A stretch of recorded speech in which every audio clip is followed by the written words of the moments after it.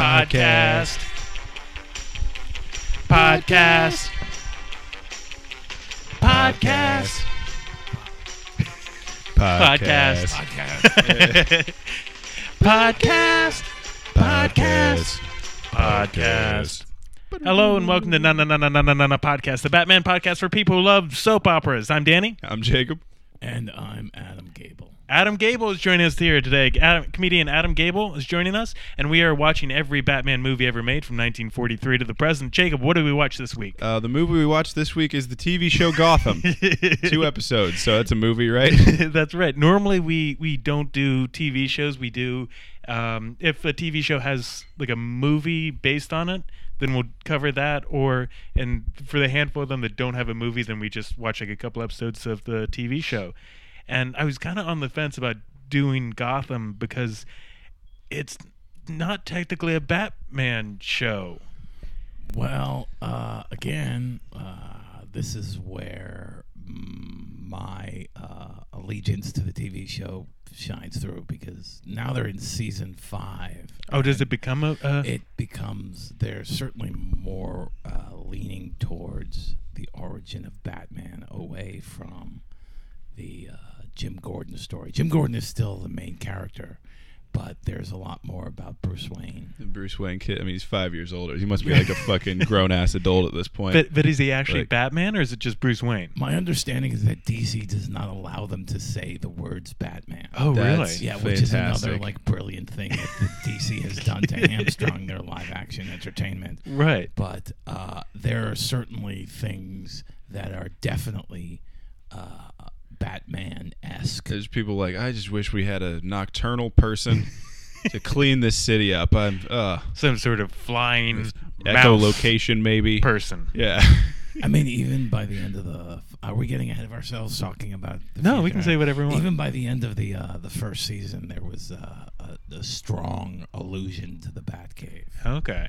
That's so weird that they won't say Batman. I don't... Like I said, that is my understanding. I've Okay. read that somewhere. I don't know if that's actually true, but that is my... I've got plenty of facts like that in my head that I say them out loud, and then I'm like, I have no idea where I got that, and it's almost certainly... When we brought you on, Adam, you said you were an expert on this show. I am an expert on the show. I'm not an expert on the rules that hamstrung the DC. I was under the understanding you were like an entertainment lawyer, and that you were primarily focusing on flying mammals.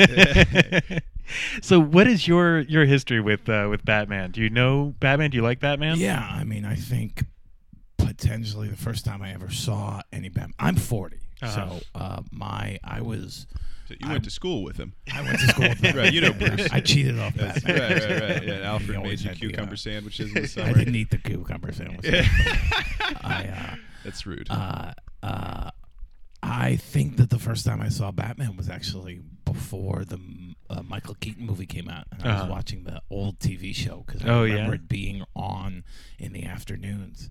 And they used to air them back to back, like, because, there would be 2 episodes of King Tut or whatever. Right. So they would put them on 4 o'clock. So I didn't realize that wasn't what Batman, was.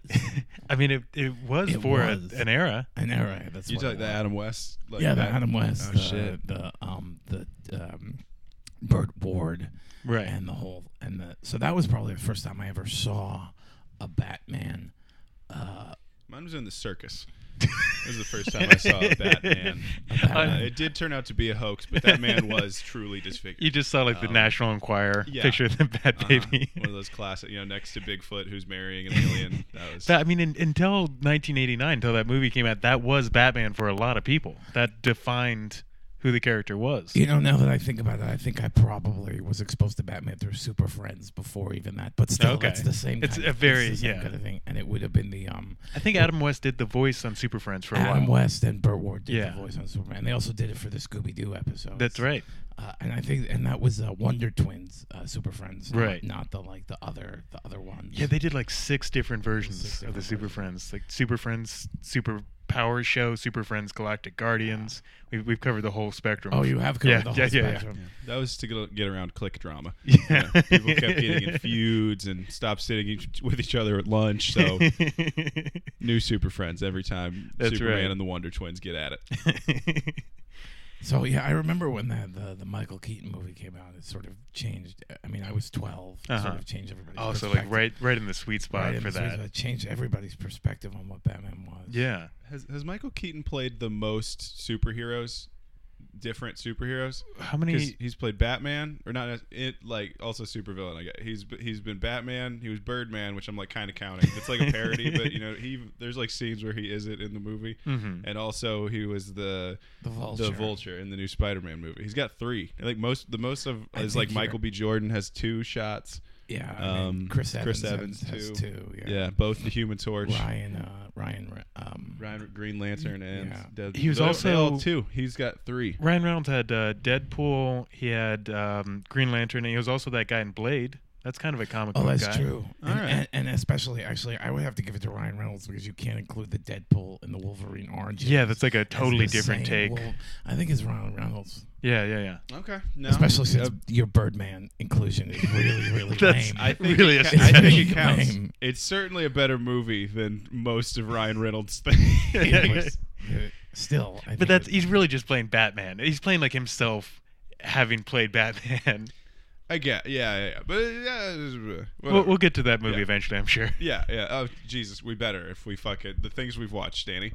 We've watched some bad movies. It'll be the first thing. No, that's not true. Not the Dark Knight was nominated and won Oscars. That's right. I think otherwise, it's our viewings have been perfectly shut out by the Academy, universally derided with good reason. Yeah.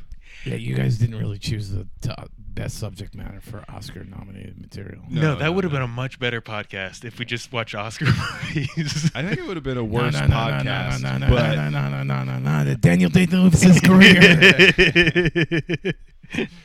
That would have been an easier podcast. Maybe not as much fun to listen to, less to make fun of. Yeah. Daniel Day-Lewis, he says he's retiring, but I've got him pegged for the dramatic turn as old Doctor Strange coming up in a couple years. I think he's a dead ringer. Daniel Day-Lewis, we've talked about this in the podcast before, but he was up for the Michael Keaton role in Batman. He was one of the people they considered. Really? Yeah. That would have been completely Did different. They fucking ask him before they put him on that list? Because there's no goddamn way he was ever going to do that. And by he was considered, it means that somebody in the room said, "How about Daniel Day-Lewis?" And everyone else said, "No, we're crazy." Yeah. Oh, dude. Yeah. It was like him, Tom Hanks was considered, and Bill Murray. Those were like the big ones. Who were the dipshits with the pen writing this list? It's a bit. That's a bad tweet that I wrote a second ago. That can't be real. Those are very different. We need someone like a Bill Murray or Daniel Day-Lewis type. Yeah. It seems like they weren't really sure what the movie they were making. Yeah. You need kind of an everyman superhero. Is that possible? Bill Murray. All right, so Gotham came out 2014. It was released, and this is Batman before Batman. Batman is in the first episode. Bruce Wayne's parents are killed, and you see kind of the origins of all the superheroes. Those gunshots, man. Yeah, they were really poof. Like it was like they got hit with a rotten tomato, and they got shot in that alley.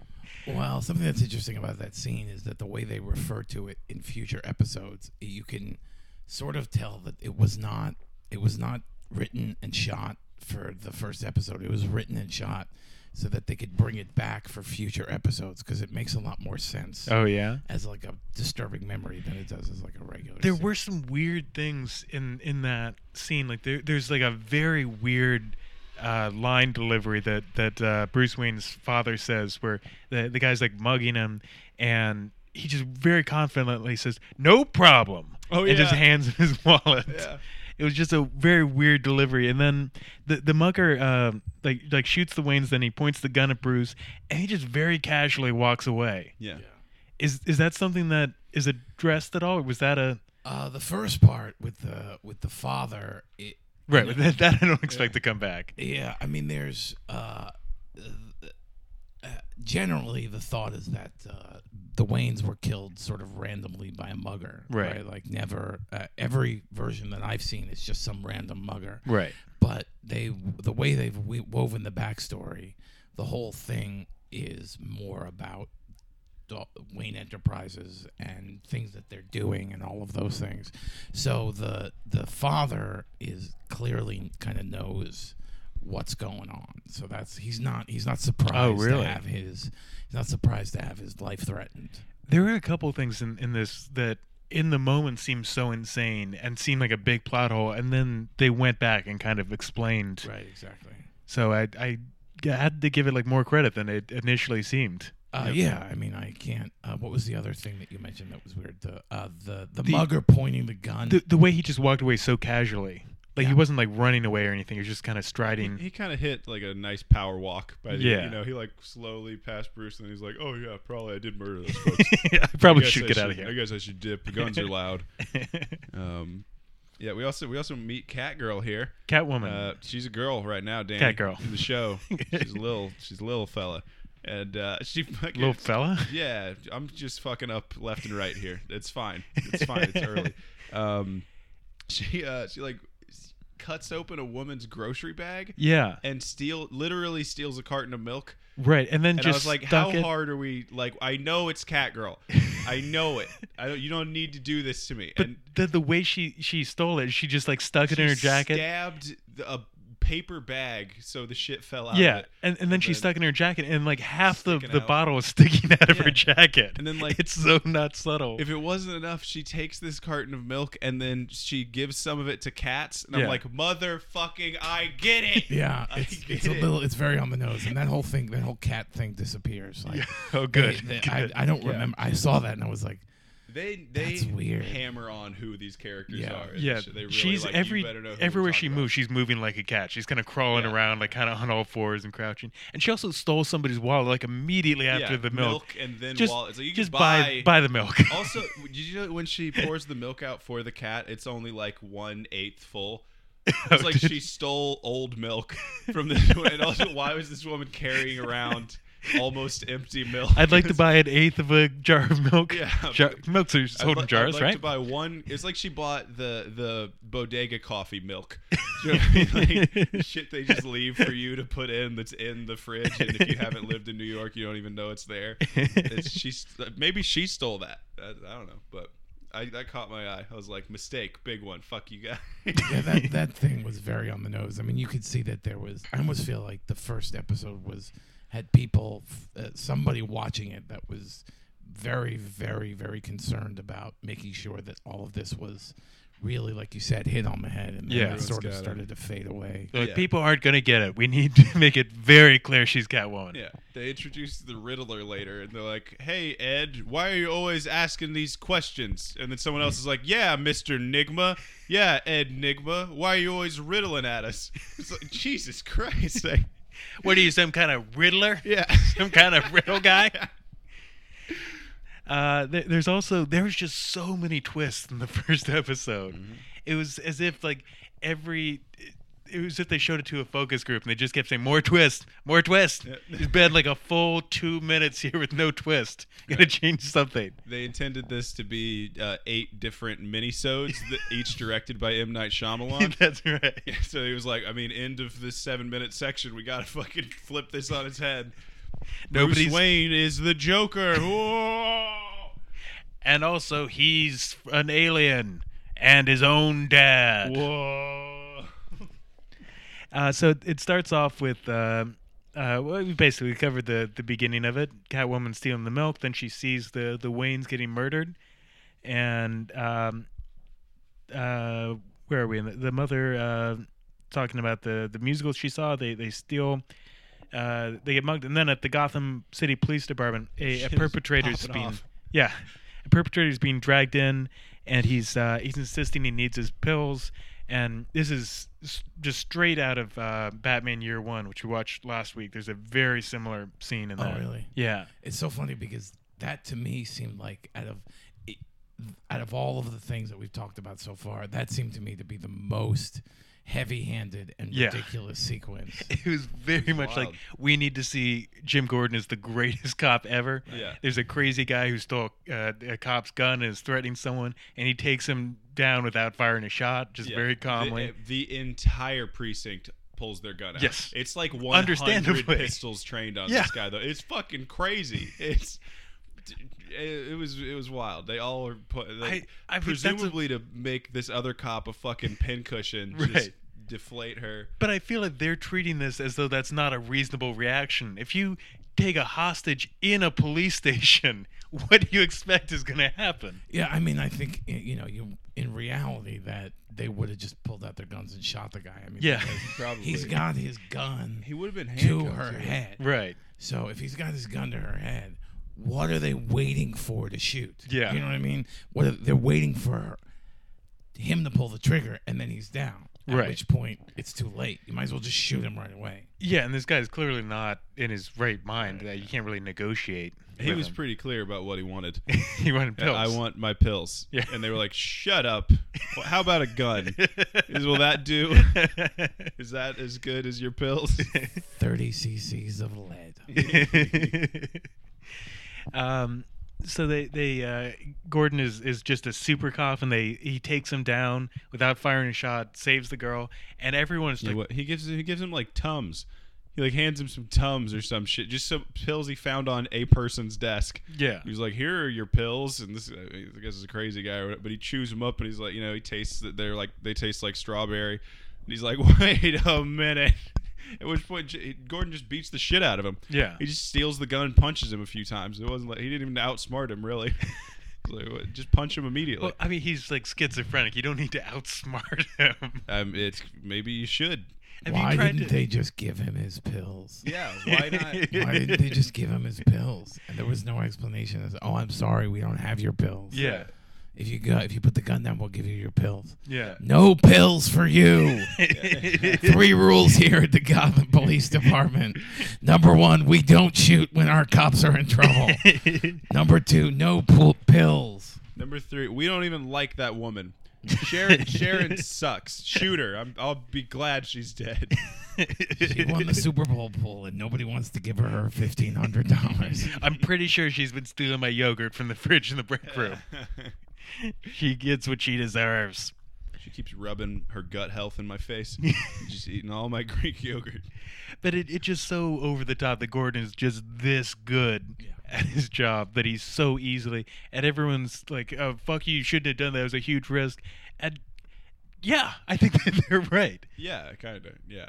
I mean, I guess they would have probably shot her too. You know what I mean? The risk paid off, I guess. It was like I don't know what they intended. The writing's a little shoddy. It's a very heavy-handed scene. I think the intent is to show that everybody's super corrupt except for Gordon. Yeah. Yeah. He's like literally wearing a white shirt, and like the other people have capes over their head, and they're carrying lit torches, like they're actively hanging innocent people in the background. Everyone's just wearing like a little Hitler mustache except for him. They're wearing "Make America Great Again" hats. Like, this isn't even time accurate. This is outrageous. I had that question about what era is this taking place in? I remember when the show came out that there was some discussion about it. I think that they decided it's like early 90s. Oh, okay. Because they're all driving cars that are from the 80s. And if you look at not early 90s, late 90s. If you look at, they're all, using flip phones. That's what they pretty much right, do. yeah. They sort of went out of their way to like make it recent but not specific. Yeah. I was the whole time I was watching like this could be 90s or maybe 80s, and even if you said 70s I wouldn't necessarily. Yeah, it's kind of like the animated series where it's like we have some flip phones and also Tommy guns. Yeah. It's the 30s but also the 80s and sometimes the future. It's whatever we need right now. Yeah. So Gordon beats the shit out of that guy, and then Harvey Bullock, his partner, tells him it was a bad idea. I would like to ask a question here. What do you guys think about Donald Logue as Harvey Bullock? Because to me, Harvey Bullock was the only time I was ever exposed to Harvey Bullock was on the animated series. Right. And I mean, I know that he's much more of a canon kind of character, but to me, because the animated series, he was always very peripheral. Yeah. I think Harvey Bullock is always going to be that. Like, what do you guys think about him? I kind of agree, and I also felt like a big part of his role is comic relief, and I don't think Donald Logue is really selling that comic relief that well. I felt like a lot of the comic relief just doesn't even fit the rest of the show. Right. Yeah, there were a couple moments where something was played for a laugh, and I was like, "Where the fuck that come from?" Yeah. Like, what? It's just a little off tone. It's a little weird. Yeah, you're just about to be murdered. You shouldn't be cracking jokes right now. Yeah. He's like a hard-boiled, like drunk bad cop. Yeah. He's like very noir-y in this. Yeah, there's one moment where he's at a diner and he literally like takes out a flask and a thing of Pepto-Bismol, just like puts them both on the counter of this diner. Yeah. Which the Pepto-Bismol is the touch that I'm like, all right. he's been doing it for a while, and they didn't even like call attention to that. Like no one acknowledged it or anything. It was just kind of very subtly in the background. Yeah. Well, that's another case I think of too many ideas in the same place. Yeah. Like somebody says he should have alcohol. Somebody else says he should have Pepto-Bismol. They go alcohol, Pepto-Bismol, alcohol, Pepto-Bismol. Whatever. Let's just All get right, this shot. all right. Let's do both. No one will notice. No one will notice except for 3 guys in 5 years on the podcast. So in the alley, the officer calls in the murders, briefs Bullock while Gordon carefully tries to make contact with the clearly traumatized boy. They're going to the Wayne murder, Right. and Bullock is just like the textbook example of like the cop who's kind of corrupt and doesn't give a shit. He's like, "Oh, come on, don't make us go to this murder case. My shift's almost up." Yeah. He's lazy. He's drunk. He's almost out of Pepto-Bismol. Yeah. He's really, I gotta get to CVS and the liquor store. Then I gotta gamble and beat my wife. It's like, all right, dude, Jesus. There's a moment later where he's talking about like he's shows up drunk for the job and he's like, "Oh, I just need like a couple more beers and I'll be okay." And I thought that was an example of like extreme incompetence. And then Jacob shows up today like, "Oh, I gotta go to work later, so I need to get drunk first." Yeah. I've got a surprise shift later, so I'm Yeah. like, I'm not showing up sober. Fuck you. No, absolutely not. I was gonna watch a movie later and get cultured. Right. Instead, I'm gonna talk about Batman. Get Yeah. drunk. Jacob is a cop, by the way. I don't know if that's come up on the show before. I have a gun on me right now. Oh, okay, good. Yeah. I will, Yeah, it is loaded, and I don't like the safety feature. We'll be set when the guy comes in here demanding for his pills. Yeah. So they're talking with Bruce Wayne. He's clearly traumatized. What did you think about the kid who played Bruce? They put a lot of angst on that kid, man. I don't think anyone that was not a member of Hawthorne Heights could possibly pull off the amount of angst at this child. I mean, his parents were just murdered in front But of for him. the whole thing, like the rest of he's like holding his hand over candles, you know what I mean? Like, what are you doing? And he's like, I'm testing myself. You know, he's like just hanging his head over the side of tall buildings. How would you expect a child whose parents were murdered in Well, front you know, of him? David Mazouz is a method actor, so he actually had his parents killed before the first episode. That explains So it was all just emotional recall.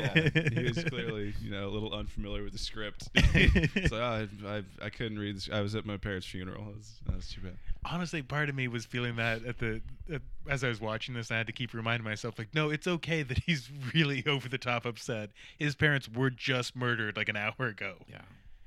Yeah, for the rest, just the rest of it though too. He's like already adult Bruce Wayne. Do you know what I mean? Mm-hmm. He's like he's like training. He's doing all this weird shit that's like very clearly he's doing Batman stuff. And like he's fucking 12. I mean, later Jim Gordon comes to him as though he's like a mafia don and like asks permission to keep being a police officer to this 8-year-old. His badge. Yes.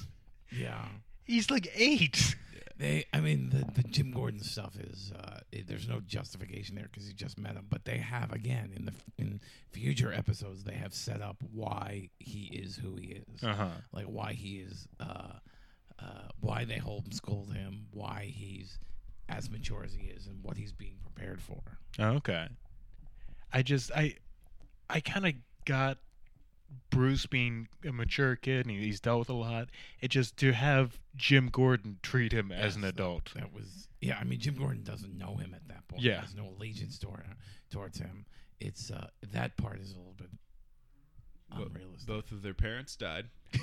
that's his like pitch when he like meets him at the crime scene. He's like, I get it, my dad died too. And then I guess that's, you know. Did he say that? Yeah. He was like, my dad, I was in the car when we crashed and whatever, like my dad bled out next to me or whatever the fuck he says to this child. Oh, I missed that part. Yeah. Did you see that part later where there's like a stand-up comic at the nightclub? Oh, yeah, that was weird. He just like stole like a Woody Allen joke. Yeah. No, that's what happens when you get comic book writers trying to write jokes. I mean, that's part of why I was unclear about the eras. Like this, does Woody Allen not exist in this universe? I don't think he does. Richard Kind certainly doesn't exist in the universe because he's the mayor. The joke was like, I cannot see Richard Kind as anyone but his Spin City character. Spin City. Oh, see, for me, Richard Kind will always be the friend on Mad About You. Oh, yeah? Yeah. But they had this stand-up comic doing a joke about like, oh, I'm not afraid of death. I just want to go peacefully like my dad did, not screaming in terror like all his passengers. Yeah. That's like word for word something Woody Allen did like 1965. Yeah. Yeah, Woody Allen probably doesn't want to, get his name in the headlines anymore. So he doesn't want to sue over that? For suing Gotham. It could just be in the public domain by now. Yeah, it's a pretty old joke. It reads like a street joke. Kind of. Like, it definitely does. Yeah. So they're comforting Bruce Wayne, and Bullock wants nothing to do with this. Gordon's questions cause Bruce to break down again, and the detectives share with the boy the story of how he lost his own father to a drunk driving incident at a similar age. Okay, so I totally missed that. There you go. Gordon promises no matter how dark things seem now, things will eventually be light, and the boy manages to eventually tell his tale, berating himself for not doing anything to stop the crime. Which, to me, is another moment that felt a little bit, a little silly because, obviously, what's he going to do? I mean, he doesn't have a gun. He's not trained. What's he going to do? He's going to hold his hand over a candle until the mugger puts the gun down. Yeah. There's nothing to be done there. That's why I believe in the Second Amendment. That child should have had a gun. And if he did, everything would have been fine. Look, we need to arm all children. All children should have guns. All children should have guns. There was a moment when I was playing tag with a baseball with my dad and my brother when I was 10, and my dad held me back because I'm 3 years older than my brother, and I was whipping his ass. And my response was to throw the baseball at my brother, and I hit him right in the back of the head. And if I had had a gun, I probably would have shot it at him in that moment. So wait, you were playing tag with a baseball? We had gloves and shit, and we were like running bases in the woods, basically. And my dad would like roll a ball out, and then I would go get it and try to tag my brother. Okay. I when you said tag with the baseball, that was what I thought you were doing, just throwing the baseball at each other's heads. Get hit touch him with it. Gotcha. You tag him out. But yeah, I just threw it at him because in my head I was like, well, that's how you win. You just hit him with the ball, and that's why I should have had a gun. My dad took me shooting when I was like 5 years old, I think. About 5, 6. He took me shot like a pretty big, like a .45 caliber gun. Yeah, which is a great way to teach your child to hate guns. That's good for you. Oh yeah, that hurt. Yeah, it was terrifying. Yeah, I never wanted to go shoot it again after that. So well done. Yeah, if that had been his goal. Yeah, he nailed it. Yeah. And my friend now has like a 2-year-old son. He's kind of planning to do the same thing. He's like so excited to take his son shooting, and I'm like, yeah, do it now. Don't wait till he's 5. He's 2. Go ahead and take him shooting. Yeah, this will teach him. Build in that sense terror. Yeah, at the sound of gunfire. Yes. Do it now while it's okay if he shits his pants. He doesn't have that much time left. It's fine. You're running out of shitting your pants days. Yeah, his pants are small at that age. Just throw them away. They're cheap. New pair of pants. Or, maybe he's in a diaper. I don't know how long kids wear diapers. Is 2 years old? I think are they 7 or 8 years? No, 10 years? You're both very wrong. You're both very wrong. I feel like it's like you're both very wrong. Kids wear 1. diapers until usually you have to be potty trained to go to pre-K, which is 4. Oh, okay. So usually most kids potty train at 3, but they'll continue to wear pull-ups and stuff until they're about 6. You've got kids, right? I have 2. You have 2 kids. No, I'm just obsessed with little children. I work like, why do you have Loves. this information? I work for Loves. Yeah, no, I have 2 daughters. Okay. How old are your daughters? My daughters are almost 10 and 5. Okay. They have never held a gun, but then again, I was gonna ask. neither the have window. I. Neither have I. Oh, you've never held a gun? I've never held. Are you from New York? I am from New York. I'm from Park Slope. Okay, that makes sense. Since there's no guns. Well, not no guns. They're illegal. like a They're rule. illegal. Yeah, but that's not why I've never held a gun. I could have gone to a shooting range. It's just I'm not like, Excited about murder. worried about the size of my penis. I, as a 5-year-old, was very concerned about that. Very concerned. That's why it was a excited 47 about murder. Yeah. So I was very excited about murder, very worried that the other 5-year-olds would make fun of how little my dick was. That's funny. So they go down to the police station, and Bruce, Alfred shows up at this moment, and Gordon talks with him for a bit, and he promises that he's going to help Bruce find the killer, and the older man guesses Gordon must be new to Gotham. Alfred guesses he must be new to Gotham City and wishes him luck, but he instructs Bruce not to give the paparazzi anything and to keep his head up and his eyes dry in public. That's a weird thing to I mean, I guess it makes sense if you're like a billionaire child, but I can't imagine being a child and having to worry about paparazzi. Yeah. Well, I mean, we kind of saw how that shit goes recently with all those Parkland kids. Yeah, they're getting like roasted on the internet. Yeah. They're getting annihilated. Or in Fox News. Yeah. I mean, he's more of a Baron Trump if Yeah. people didn't hate Donald Trump. And Donald Trump was murdered. And Donald Trump was murdered. Yeah. In which case, prime time to make autism jokes about that little boy. Keep the mic up to your face, Jacob. No, I didn't want people to hear that one. That was just for us in the room. At a diner, Bullock berates Gordon for not involving him in the case without consulting him first.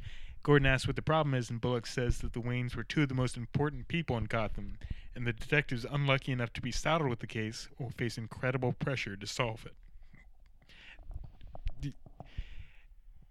That's just a weird position for a cop to be in. It's like, oh, there's all this pressure on us to solve a murder. There's so much pressure for us to do our job. Unlike most of those murders where no one cares, gives a shit. I certainly don't. So fuck it. I mean, it's kind of true though. I mean, if like a hobo gets murdered, there's how much pressure is there to solve that? I took this job because I like wearing fedoras, kid. It's the one and only reason, all right? Trench coats are my thing. It's the only job you can get away with wearing a fedora. That and like ska trombonist. Those are the two. Those are the two jobs. Ska trombonists do not get away with it. They try. All of them universally try, universally fail. Terrific. It's like when dodos jump off cliffs. It's like, oh, you guys, that's cute. Lemmings. Lemmings. Right, yeah. Dodos jump died up. other dumb ways. Although that is why the dodos are extinct. Yeah, they were very suicidal bird. The cliffs of Dover just littered with notes from dodos about why they jumped off. They're suicidal, but they fuck fast. That's right. Is that what it is? Quick eggs. Well, I think the dodos were just trying to face their fear, so they stood on the top of the building, and yeah, they actually could didn't fly, but they all hold their wings over candles, put big fucking holes in them. It's really, just bad evolutionary strategy. You and I were competing to make that joke. I saw you put your hand out, and I was like, got him. Some more detectives, Renee Montoya and Crispus Allen of the Major Crimes Unit, enter an attempt to persuade Bullock to give him the Wayne case. Can we point out how the initials of the villains, the company that the villains work for, are MCU? Yeah. I always thought in the Batman comics that Major Crimes was like superhero crimes, but here it's like pre-superhero. So what is a major crime? Yeah, I mean, the impression that I got from the TV show is that if you actually want a crime to be solved, then you have to go to the MCU. If you just want a bunch of people to just fuck around and use taxpayer money to not actually do anything about it, then you go to the GCPD. That kind of seems like what it is, yeah. But then, so why is Bullock so reluctant to hand over this case when you just said he didn't want to deal with this. I mean, the impression I got was that he didn't like the fact that they implied that he was corrupt, which is ridiculous because all he does is talk about how corrupt he is. Yeah, he's not subtle about that. About it. Yeah, He brags about it. it's very on the surface. That is our word. I can say that. You can't say it. If you're going to use it, no R's. I don't see a fedora on your head. Okay, so keep that word out your mouth. I'm corrupt. What is corrupt with no R's? Copped. Copped. Yeah, I guess it's copped. I'm cucked. Okay, and that's. So back to the GCPD headquarters. Captain Sarah Essen, Bullock, and Gordon are watching the press conference held by the mayor, and the mayor's promising swift justice for the Wayne family. Bullock asks for a moment alone with Essen, and as soon as Gordon is out of the room, Bullock asks to be assigned another partner, but she refuses. Extremely animated and like obviously trying to get another part. Like they're Yeah, pointing at him and like. You would think that the captain of the police would have windows that do something to block the sound, right? Like, it's not like she's never having private conversations in there. Or better yet, a wall. Yeah. There's like no rooms in this. Like when they have someone in like an interrogation room later, it's just like a fence. It's like a fence with like an iron fence. Yeah, wrought iron fence. It's set up like a board game. Yeah. It's like here's where the prison is, and there's the officer's room, and the rest of it's just open. Oh yeah, they didn't have the shot that they do in later episodes. The GC the police department is. They always shoot it underneath the Manhattan Bridge, so it's in like a giant warehouse. Now, granted, that's something that I know coming from New York, but whenever you see them walking down the street, the shot is outside of the Manhattan Bridge, right? And in those underneath the concrete, those are all rooms. I mean, when I was in high school, people used to have raves in those rooms. Oh, really? Yeah. So I guess the implication is this is a giant, like it's just a giant room with one office. Yeah. I didn't realize that captain was Sarah Essen, who in this is like a older black woman, not older, but like middle-aged black woman. And in the comics, she actually has like an affair with Jim Gordon, and Gordon leaves his wife for Sarah Essen. So it's just a weird casting choice to switch her to. It just makes her a very different character. Yeah, they do. Again, they went in out of their way to sort of throw in additional. Did you notice that?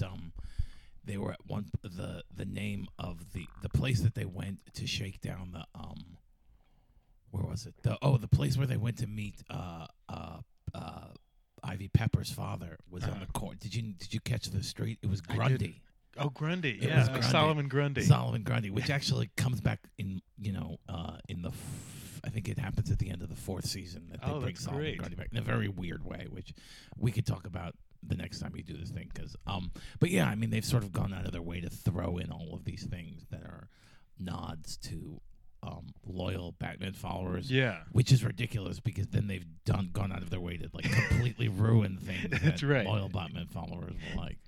But it was cool. I've seen like a lot of little nods to things and a lot of little hints at some were very on the nose, like the Riddler, but some were a little more subtle. That you could see Poison Ivy is there as a little girl, right? Yeah, red hair. Name they name Ivy over there, and then she's like they cut to her and she's like literally just poking out from between a fern. It's like that fucking so maybe it wasn't bit as in subtle. The Simpsons where where Homer just sinks back through the hedge. That sounds like we could do like a whole 3-hour episode about how the arc of Poison Ivy on Gotham is completely ridiculous. Oh yeah, does it get nuts? It gets insane. They've actually had 3 different actresses playing Poison Ivy, and not like where they just switch them out like it's the same person. Mm-hmm. Like it's so weird. She like got like affected by this weird experiment in Arkham at the end of the 4th season, and she came back as like a fully grown adult, like very very like sexy woman. and then in the middle of this season, for some reason that I can't even understand, she regenerated and came out as a completely different actress. I remember my friend from our sister podcast Up and Away talking about that and how weird it is that now she's like looks like a very sexy woman, but she still is like a 12-year-old. Yeah, well, it's 5 years later, so she's like, they're all sort of older teenagers now. But okay, but it's still very weird. Like a very weird disconnect that like you're like I am turned on by her, but she's also like kind of a child, but not a child, and it's extremely strange. Some of the things that they've done in the last year. I mean, I as somebody who is sort of only not as into Batman as as you are, demonstrated by the fact that you have an entire bookshelf of Batman graphic novels. There's a lot of them. It's weird to me, but it doesn't offend me as much as I think it would offend you. What they did with Solomon Grundy is ridiculous. Like I don't want to. I guess I have to talk about it because it's so. So at the end of the 4th season, Butch Gilzean, who becomes a major character throughout the show, he gets shot in the head, right? And for some reason on this show, people getting shot in the head is not a way to die. Hell yeah. It's like there's at least 2 other people that I can think of on the show who got shot in the head and survived. So he gets shot in the head and he comes and he they take him into an ambulance and his name is Jacob Gold, the real name of Solomon Grundy. Oh, like it turns out that Butch Gilzean is an alias, and his actual name is the real name of Solomon Grundy. So then he comes back in the 5th season as Solomon Grundy in this very sort of weird, like completely manufactured way, and it's very strange. And then do they do Solomon Grundy as like kind of like a mindless brute? Okay. Yeah, he's a mindless brute. Good. That's how I like him. Yeah, but it's weird because he's also Butch Gilzean. Yeah. So then eventually like he gets his brains back. Mm-hmm. So his brain is Butch Gilzean, but now he looks like Solomon Grundy. It's so weird. Solomon Grundy's like a weird one to do in a live action thing at all, because normally his proportions are so strange. He's like a giant, like a albino gorilla looking. Right. Like he's just like a refrigerator. Yeah. Like, and I feel like you just to make him a human being in real life, you just have to. There's just so many other villains that look like people and would be much easier to translate into a live action setting. Well, they used his character very effectively. But it's weird, the whole and frankly, as far as the way he looks, they gave him a jacket that's a size too small, so it kind of, and he's got like Herman Munster shoes on, so it's like they sell the visual aspect of it, but it feels so shoehorned in there, that it's weird. I don't know. I feel like maybe a showrunner took over in the 4th season. That's sort of somebody one of the fired Walking Dead people. Yeah, exactly. They're like, I won't do it unless I get a zombie. I need one minimum. All right, a big one with a tiny suit. So back at GCPD headquarters, Officer Sarah Essen Bullock, and they watched the press conference. We already talked about this. So their forensic scientist Edward Nygma comes in and he reports that the bullet removed from Thomas Wayne's chest was an extremely high-end and expensive piece of ammunition. It's like a $6 bullet, which is, I mean, it's not a lot of money. As a bullet goes, that's a lot. Yeah, I mean, I wouldn't know that $6 is a lot for a bullet, except for the fact that somebody said it with a very like surprised look. $6 bullet. Yeah. I don't know. I'd be like $6 for a murder. That's all. It's Jesus Christ, cheap as hell. I mean, you can get like a box of bullets for like $20. Now it would have like 100 bullets or something. Oh, really? Yeah. Oh, okay. So I mean, if you're going to be shooting a lot, $6 adds up very quickly. Yeah. And it's also like what. Maybe they explain this more later, but even if you're like a high-end assassin, you're just shooting him from 3 feet away. He's not wearing like a bulletproof vest or something. It's like the fucking gold-plated chocolate of murder. Yeah, it's just because I want people to know I got money. Yeah, I mean, it's like this guy has done a bad job of disguising himself because he's also wearing his very fancy shoes. Like, right? I'm sorry, like just because you own a very nice pair of shoes doesn't mean that you can't put on. Look, a I cheap came pair from of tap dancing. Right. Okay. Well, I'm not going to bring 2 pairs of shoes. That's outrageous. I'm an adult. I'm not carrying a backpack. I have a black tie affair after this, and I certainly don't want to change my shoes. I'm a very busy man. There's also that tap dance, murder, there's that scene later where they have the guy they suspect killed the Waynes, and they go into his Mario closet. Pepper. Yeah. Great name. They go into his closet and they're like, "Oh, we don't see any black shoes in his closet, so he's innocent." Like he could have had them somewhere else. You just look in them one place. I've lost my phone before. Yeah. Like, it's impossible that this murderer would have gotten rid of an accessory to his crime. Yeah. That's like the whole thing that murderers do. Yeah. You get rid of the weapon, you burn your clothes. They're like, well, they were expensive shoes. That'd be outrageous. Well, you know the old adage: if the shoes don't fit, you must quit. Exactly. Yeah. Mm-hmm. That's what Cinderella was about. Yeah. That movie about how O.J. Simpson murdered a princess. Jesus Christ. I also loved well, I'm going to talk about it when we get there. So with no real leads, Bullock persuades Gordon that they should go see Fish Mooney, an underling. I love the names in this show. That's a great name. Yeah. Fish Mooney, an underling of Carmine Falcone, who's like a mob boss.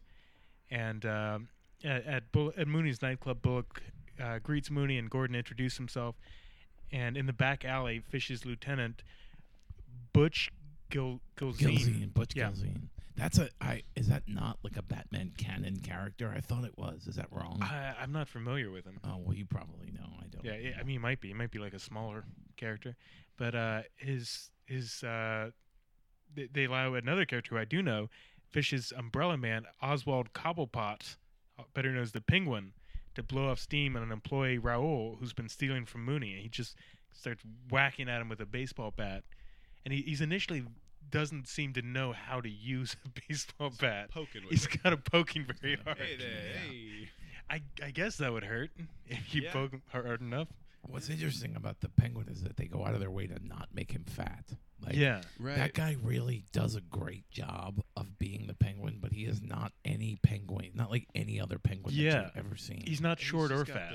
It's like very bird, his nose and shit. But yeah, I've actually nothing like for a couple of episodes in like season 3, they had him starring in, they insert those car commercials into the shows where it's like a character from the show and like an actor from the show who needs to use a Ford Taurus to accomplish something related to it. So they put him in a couple of those. So they'd show him without his makeup on, and he looks. I mean, he does have a hook nose. I mean, that prosthetic probably isn't that much of a prosthetic. He really pretty much looks like that. They also give him such a weird haircut. It's like a bowl cut, but like only in the front, like scene-y. Again, it's penguin-y. Yeah, what it is that it looks like feathers on top. Oh, I guess it kind of does. Yeah, it has evolved over the years to become a little bit more obvious. Yeah, like what they did with Kramer.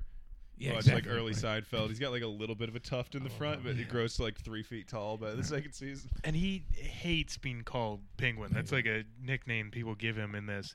But he's not doing a lot. He could have a better haircut and stuff if he wants to get away from that.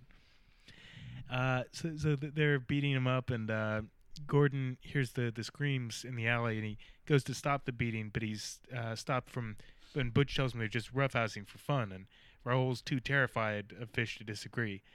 After Gordon returns, Bullock says goodbye, having learned nothing conclusive, and at his fiancée Barbara Keene's penthouse, Gordon shares the details of the ongoing investigation.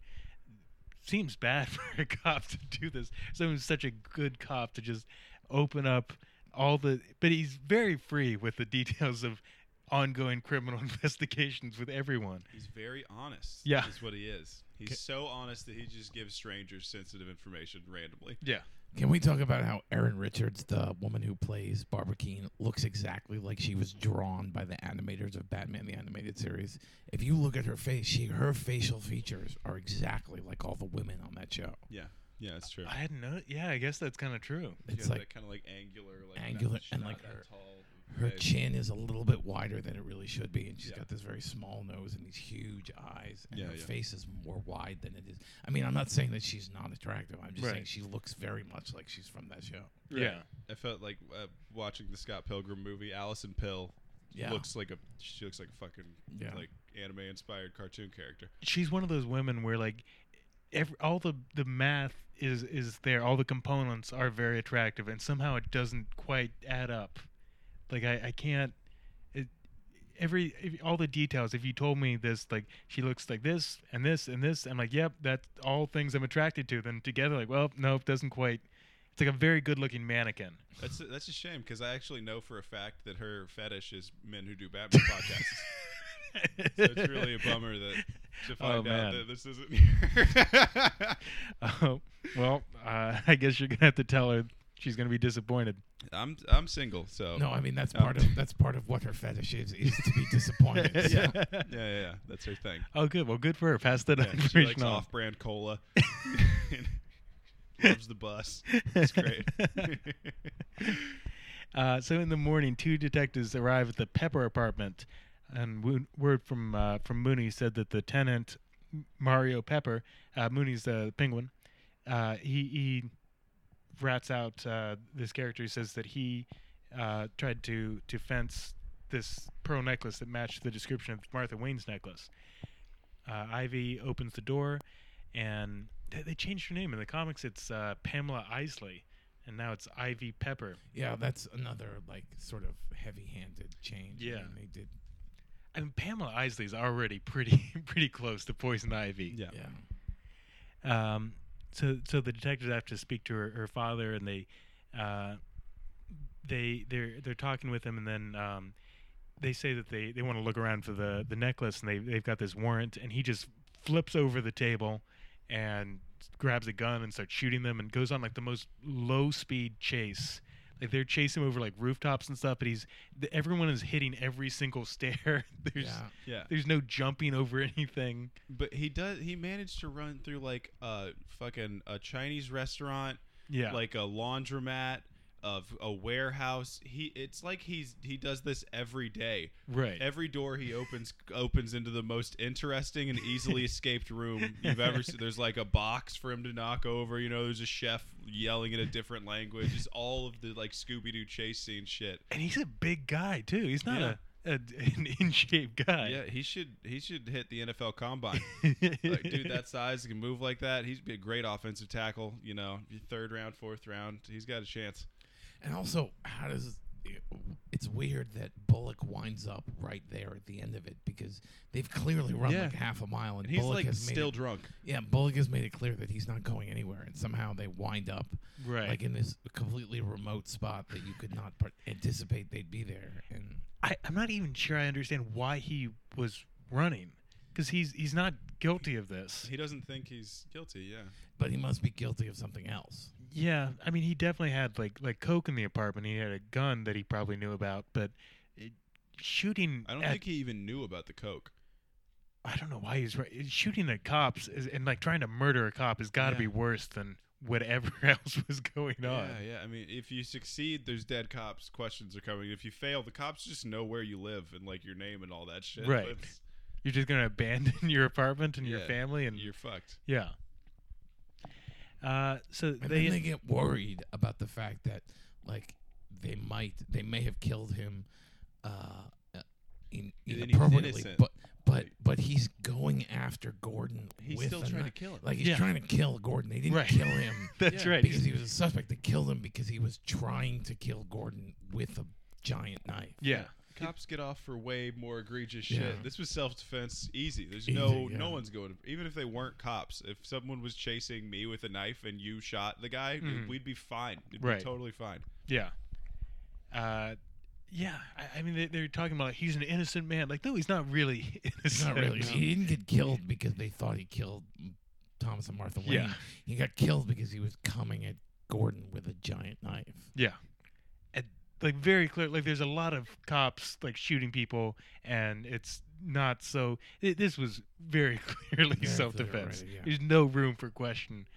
So he gets shot, and then they go back to his apartment. They're searching it, and they find that he has the necklace hidden in just a bag of cocaine.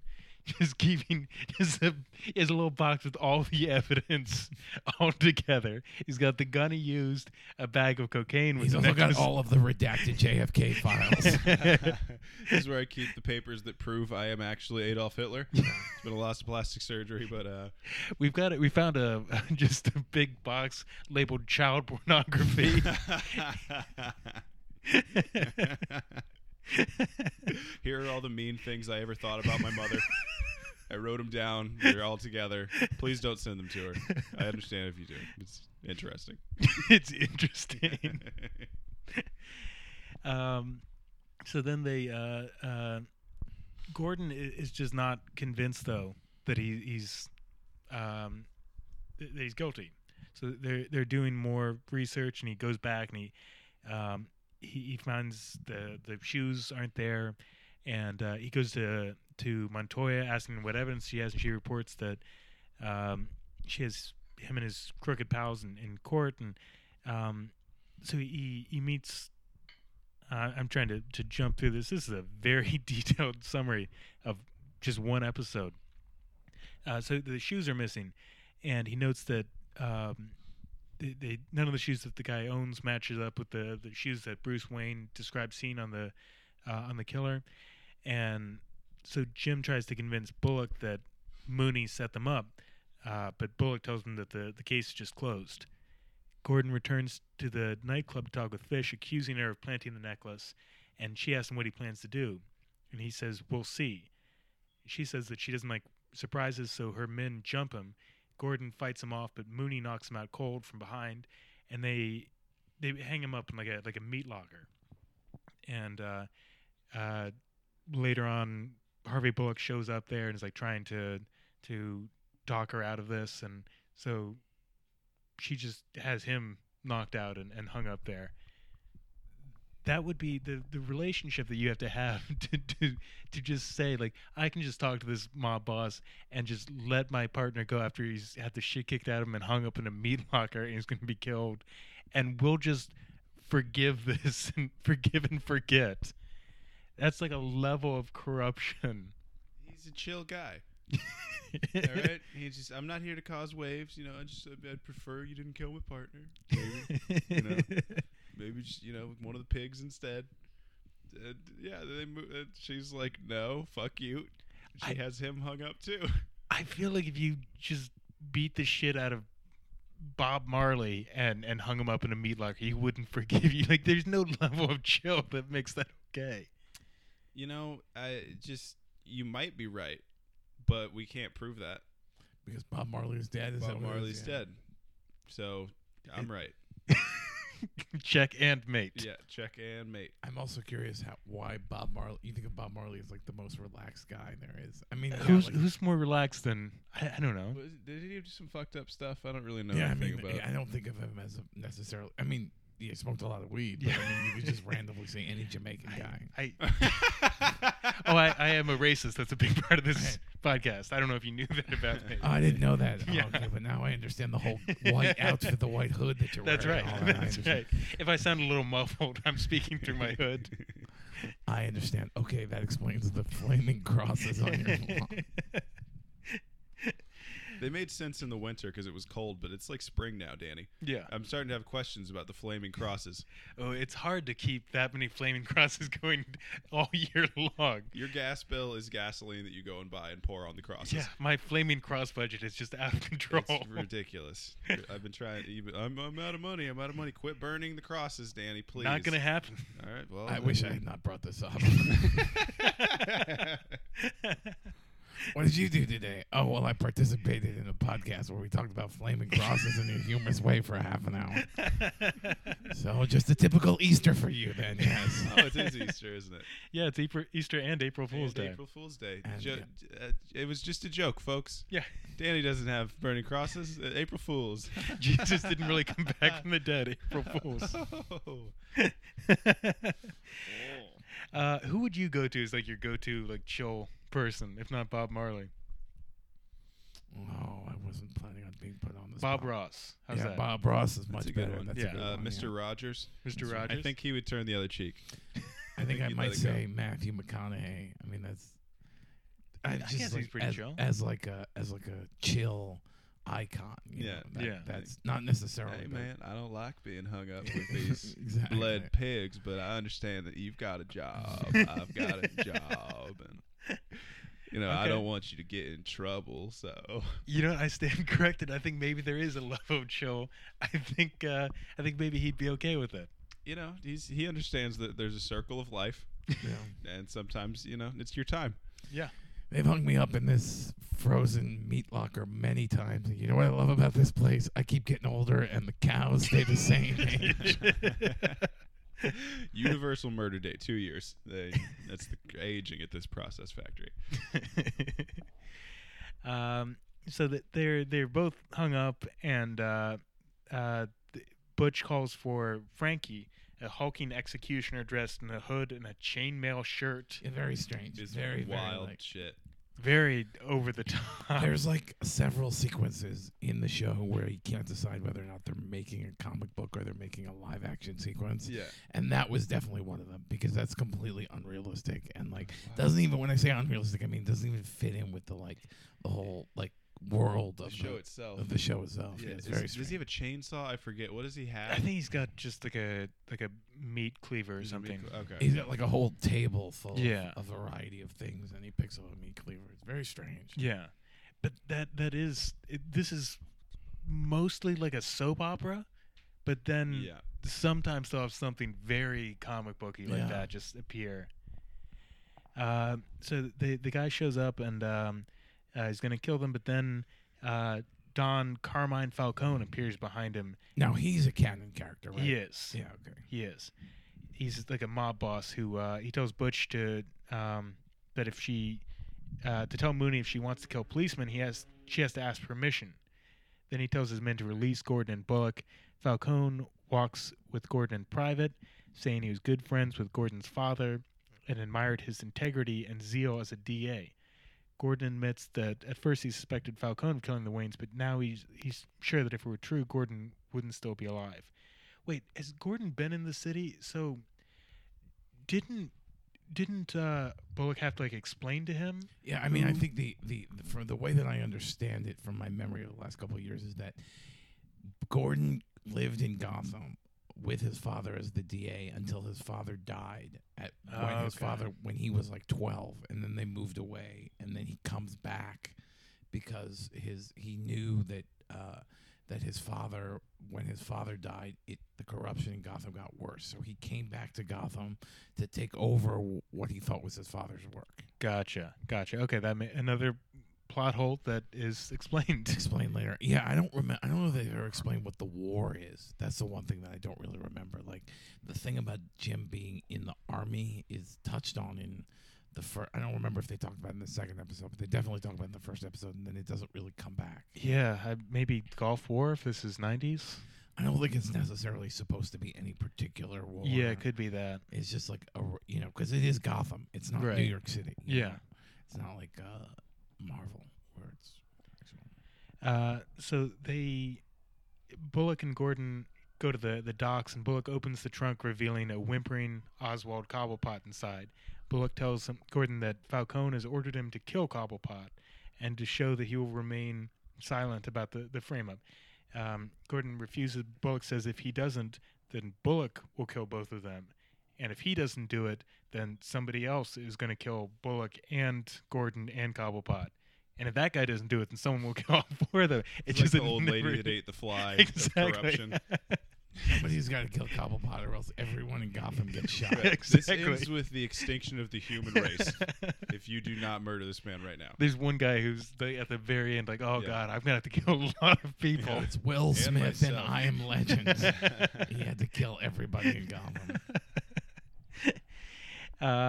So Gordon marches Cobblepot to the end of the pier, and Cobblepot warns Gordon that a terrible war is coming. And so Gordon... He's like, I know, man. Iraq, shit. Yeah. I've heard tell. Gordon says to never come back to Gotham, and he fires the gun right over his shoulder, near his head, but not into his head, and he pushes him off the pier. And I guess Bullock's not watching carefully and assumes he's killed, so he goes into the water. Right. Canonically, he needs but doesn't wear glasses. That's a nod to the comic book. Yeah. Everyone else that's a plot hole, and I'm like, no, it's his vanity that's caused this blunder.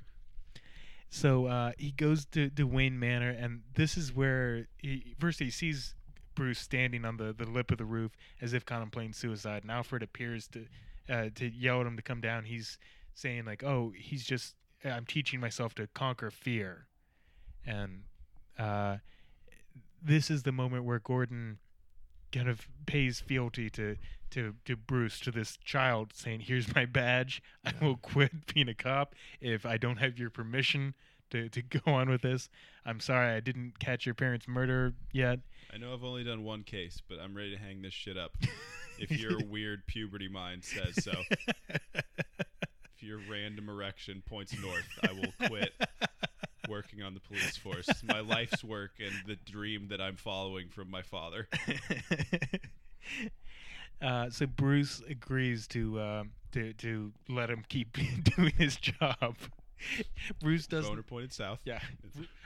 This child does not accept his resignation from the police force. On the far side of Gotham Bay, Cobblepot climbs out of the river alone except for a fisherman. Cobblepot takes the fisherman's fillet knife and just slashes his throat and steals a sandwich from him. No reason. Yeah, no reason. Absolutely no reason at all. Because one thing that almost dying makes you really want is a ham and cheese sandwich that's been sitting in a tackle box all morning. He doesn't even ask first. Yeah. He just immediately slits his throat. He doesn't even seem to know there's a sandwich there until after he murders No, the I guy. don't think so. And then he's like, "Oh, good." Like the Yeah. guy didn't threaten to turn him in. No one knows who Penguin is. There's not like a APB No. out on him. The cops had a hit on the guy. The fisherman's obviously not related. No, this was just a moment where they're like, it's been 2 minutes since we've had a twist. Something shocking has to happen. Yeah. Blood spray. So He's evil, remember? yeah, so that's the end of the pilot for this. Oh, one cool thing I want to mention. This was the creator of Batman. It has traditionally been listed as Bill Finger because it's Bob Kane. Yeah. Bob Kane and Bill Finger. Bob Kane came up with the name Batman and drew like a guy in like a red unitard, and he had big bat wings and a little domino mask, and then that's pretty much it. Bill Finger created the Joker, the Batmobile, Alfred, Robin, the Batcave, the utility belt, the way Batman looks, everything else, the name Gotham, everything else was Bill Finger. And Bob Kane had this weird thing in like his contract though that he had to be listed as the creator of Batman forever, and no one else was allowed to ever be given any credit. And this was the first property where DC officially gave credit to Bill Finger. Well, if you think about it, like I said, the way you described it is that the one thing that Bob Kane came up with that is stuck was the name Batman. Yeah. Which, as I've discussed, is never used on the show. Right. So Bob Kane really didn't do any of this. Yeah. Nothing of this is Bob Kane at all, right? Yeah. I just think that's wonderful that after 80 years, he's been dead a long time now, and he died penniless. But Bill Finger yeah, died penniless. Yeah, but his descendants like sued DC if they got him starting in 2014 with this. Everything now has to say Bob Kane and Bill Finger. Yeah. It's a nice empty gesture they made. Yes. It's nice. I feel warm. Do this inside. Old dead man. Yeah. So the second episode we watched is Selina Kyle. So it starts with Bruce Wayne kneeling in front of a candle, deliberately putting his hand on it to test his tolerance for pain. Alfred walks in and berates Bruce and then proceeds to embrace him. "Oh, stupid little boy!" He like pops off immediately. Yeah. Screams. Well, yeah. I mean, he's been through some trauma himself Yeah, at this point. Yeah. But He's, in a different world, this would be a sitcom about how a British butler inherits a boy that he's not really prepared to raise. And then he invites his old comedy partner who's now living in Wisconsin raising cows. And the two of them raise this little boy. That would be a completely different show. I don't think I ever really thought about how bizarre it is the custody goes to the butler. Yeah. After it's just, you can put a lot of shit in a will. Get creative. Have fun with it, man. I'm demanding that my body is delivered to the Queen of England. They're just going to have to do it. I think later on they explain that Thomas Wayne saved Alfred's life. Mm-hmm. I don't remember. I don't remember the specifics. He was fishing and someone came was- out of the river. Someone jumped out of the river. Thomas Tried to get Wayne a sandwich. tackled the guy. And then there was another time when Alfred was hanging upside down. In the but Alfred had a wild 20s. Alfred, He got around. he like pledged his life to Thomas Wayne, and I think that the idea is that he then passes that pledge on to the son. I'm not saying it's like good. I'm just saying he's British. It's explained. Yeah, it's very like medieval fealty. British have that whole Wookiee life debt thing. That that's Wookiees were inspired by the Brits, and notoriously ugly and hairy people. That's correct. Can't speak English. Only the Wookiees who grew up in Kashyyyk, England. So a homeless man is shot while trying to prevent two people who are posing as volunteers with the mayor's homeless outreach program from kidnapping 3 homeless teenagers. The kidnappers escape with 2 of the kids. It's very weird. The casting there is so weird. I went back when I was watching that. Like, it's very strange. It's Lily Taylor and Frank Whaley, like people who really have no business playing these bit parts on the show. Mm-hmm. I mean, I recognize that, like, they're Frank they're Whaley a bunch is of shit. Well, Lily Taylor is is still a pretty successful working actress. I, off the top of my head, can't think of anything she was in other than the fake movie that they talk about in the movie Funny People. But and then Frank Whaley was he was pretty big. He played Robbie Cregan in The Doors. He was really? And he's in that movie Monsters, the one with Little Monsters, the one with Fred Savage. He plays the villain. I mean, he had a fairly successful career. It's a very strange casting because it's like recognizable people who, for no reason, are like, it should just be random actors. Is it a one-off? They don't come back. They don't come back at all. That's no. bizarre. It's very weird.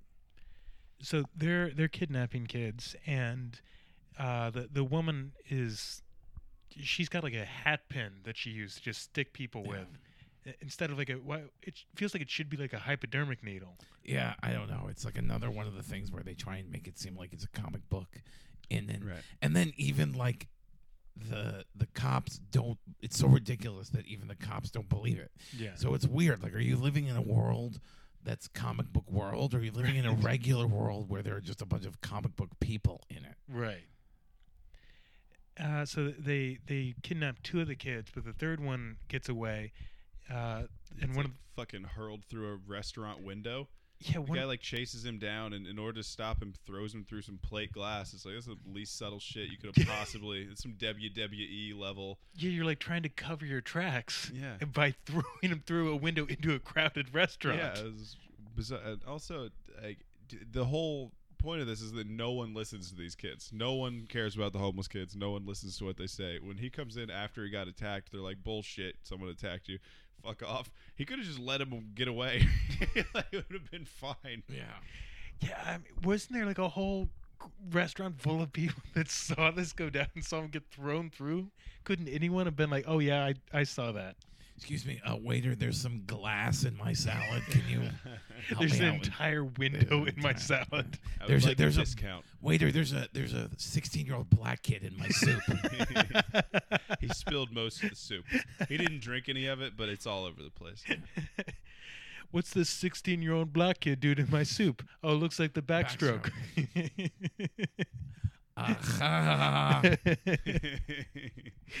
Just a little taste of what I do on stage. I don't think you and I have ever been on a good show together. I mean, I'm not. I know you.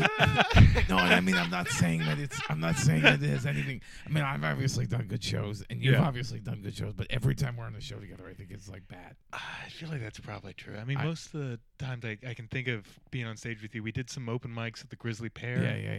Yeah. We did.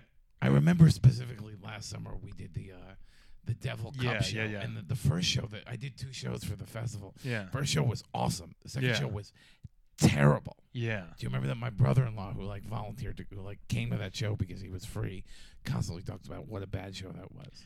It was not good. I did not go on to the next round, so I think it was a terrible show. Well, that was the Gimme show. Yeah. The one that we did together was the Gimme show. Oh, was it? Yeah. It was upstairs at Broadway. Yeah, that's right. That's right. It was a bad show. Yeah. What else have we done? We did some stuff with Ron Herron together, didn't we? I think we did some things together. I don't know what. I guess I don't remember them being good or bad, but I just have a lot of memories of us both being like, "Well, that sucked." Yeah. Pretty much that. Well, that sucked. Yeah. I was in the audience for every one of you guys' shows together, and I can confirm they were shit. Oh, that's good. You guys bombed. Everyone else bombed. It was ugly. Not just our shows together. You've been in the audience the whole time. 1,500 shows If you'll think back that we've done together. But it's they've been like bad shows, but I never thought you were the problem. Exactly, that's what I mean. I never thought you were the problem Yeah. either. I think you're very funny. You do. Thank you. Like you've got like kind of this one-liner style. That's true. And it took me the longest time to accept that your voice really is bad. I thought you were putting on a voice for a long time. That's what a lot of people talk about. I mean, Gilbert Gottfried's like that. Everyone thinks he is putting on a voice, but he also does it when he just talks to strangers. Yeah. So it's convincing, and maybe you're just committed. Well, I think the thing is that if you watch me on stage, it's amplified. Yeah. This kind of voice is amplified. People think, well, that can't possibly be real, and that's just a cadence and an inflation that I've worked on. But yeah, this is the way I talk. I mean, especially I think when you're on stage, because you're doing one-liners, there's a cadence to them where it's kind of ba-bum, ba-bum, ba-bum, ba-bum. Yeah. And you're not just like having like a whole dialogue to speaking. Right, exactly. Like, I think when people talk to me more normal, they don't necessarily think the same thing that people think when they see me on stage. The impression is not the same. Right. And you often wear like this like derby cap. Yeah, I have it's a riding cap. Which the only reason, by the way, the only reason I came in wearing it today was because I didn't have enough pockets, and I took it off as soon as I got in here because apparently there's no air conditioning in the Batman universe. No, I mean it's unseasonably warm today. It is. Yeah. So I generally only wear that hat on stage. But I feel like for a long time I thought you were trying to cultivate like this kind of Tom Waits thing. Yeah, the gravelly voice in the hat. Yeah, I didn't even make the connect. I mean, yeah, obviously I bought the hat. The hat is part of my onstage persona, and I bought the hat. I didn't even realize that it like amplified the Tom Waits thing until 7,500 people have made the joke. But I mean, part of the branding is the hat. Yeah, definitely. Yeah, like people listening don't know how I look, but imagine Jesus Christ. Just imagine Jesus Christ got a job at the Genius Bar. Yes, that's my vibe. That's my vibe. And I was kind of annoyed that people started making jokes about it, but then I was like, I do wear a cross on stage. That's a lot. You're really just wearing robes. Yeah, robes, wooden sandals. They're loud. They're really loud. It's partially on me at that point. I hope you have a show today because I got a feeling that today's going to be a resurgence in your career.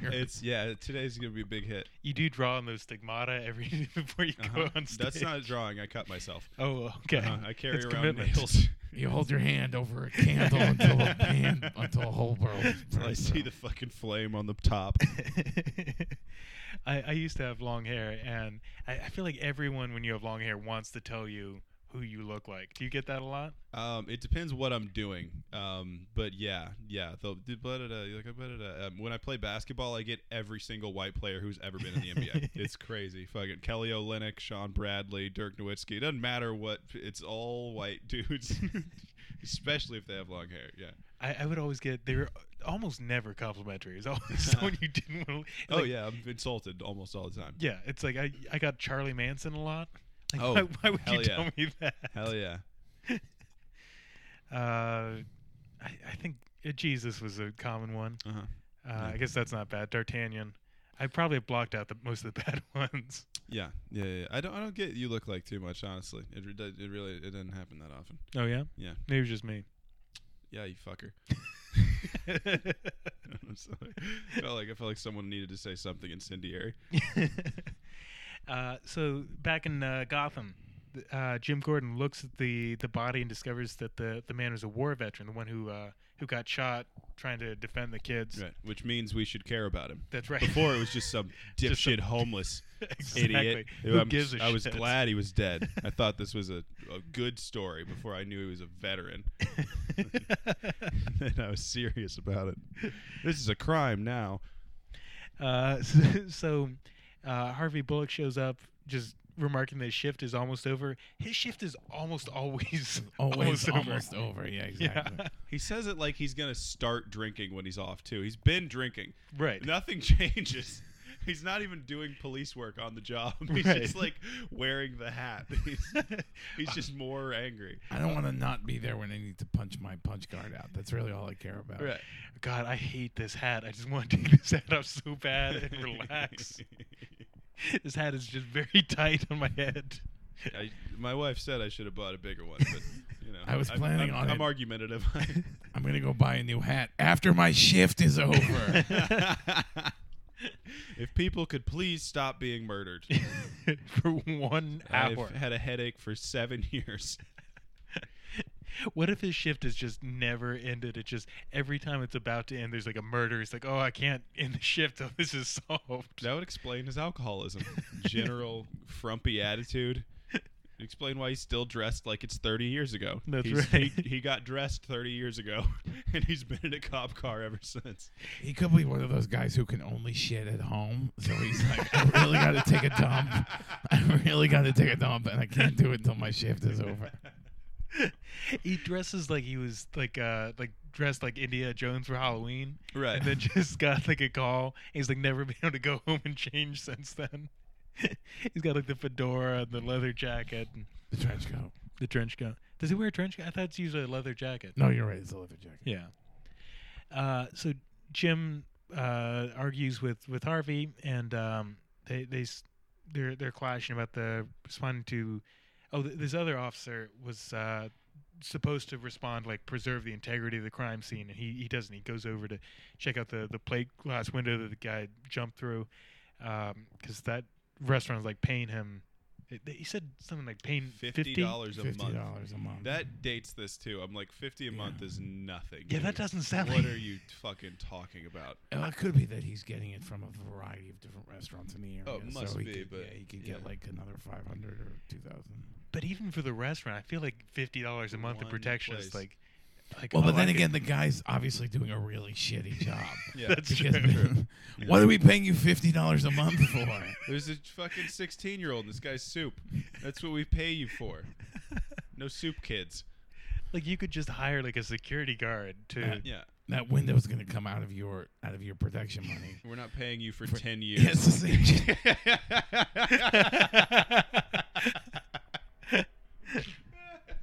We'll just do a thing where I do the setup and the premise, and then you can take the punchline.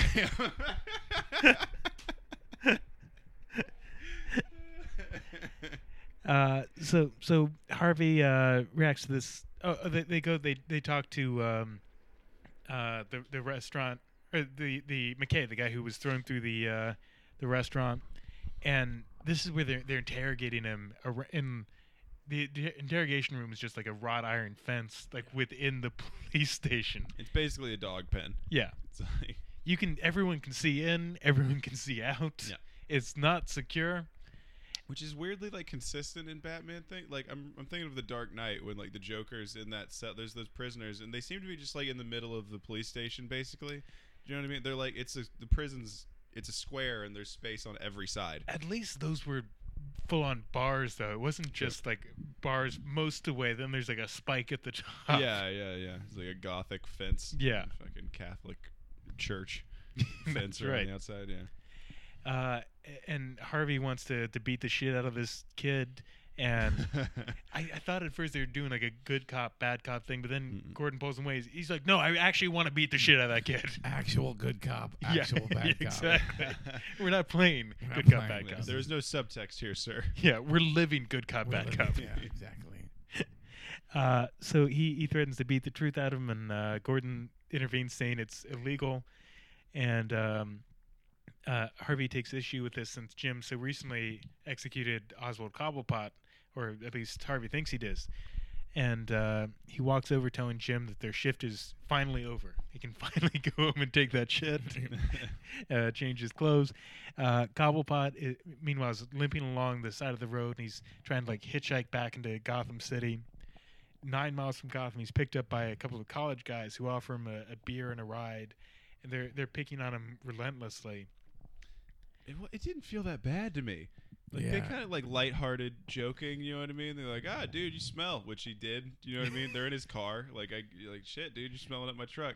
Then they give him a beer though, you know what I mean? It's but like they're nature. Doing the thing where they're like gonna pick him up, then they drive like 10 feet away, and they keep doing that to him. I didn't think they were actually gonna pick him up, honestly. Oh, I forgot that part of it. Even I didn't. Yeah, I mean, I remembered when I was watching that scene.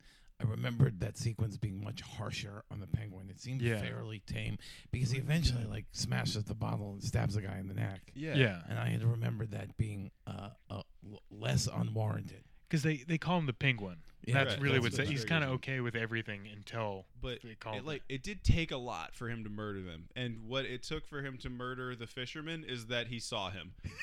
So that was like half an hour ago. Yeah. That he murdered that guy. For all we know, I mean, there's the guys have a ham and cheese sandwich in the front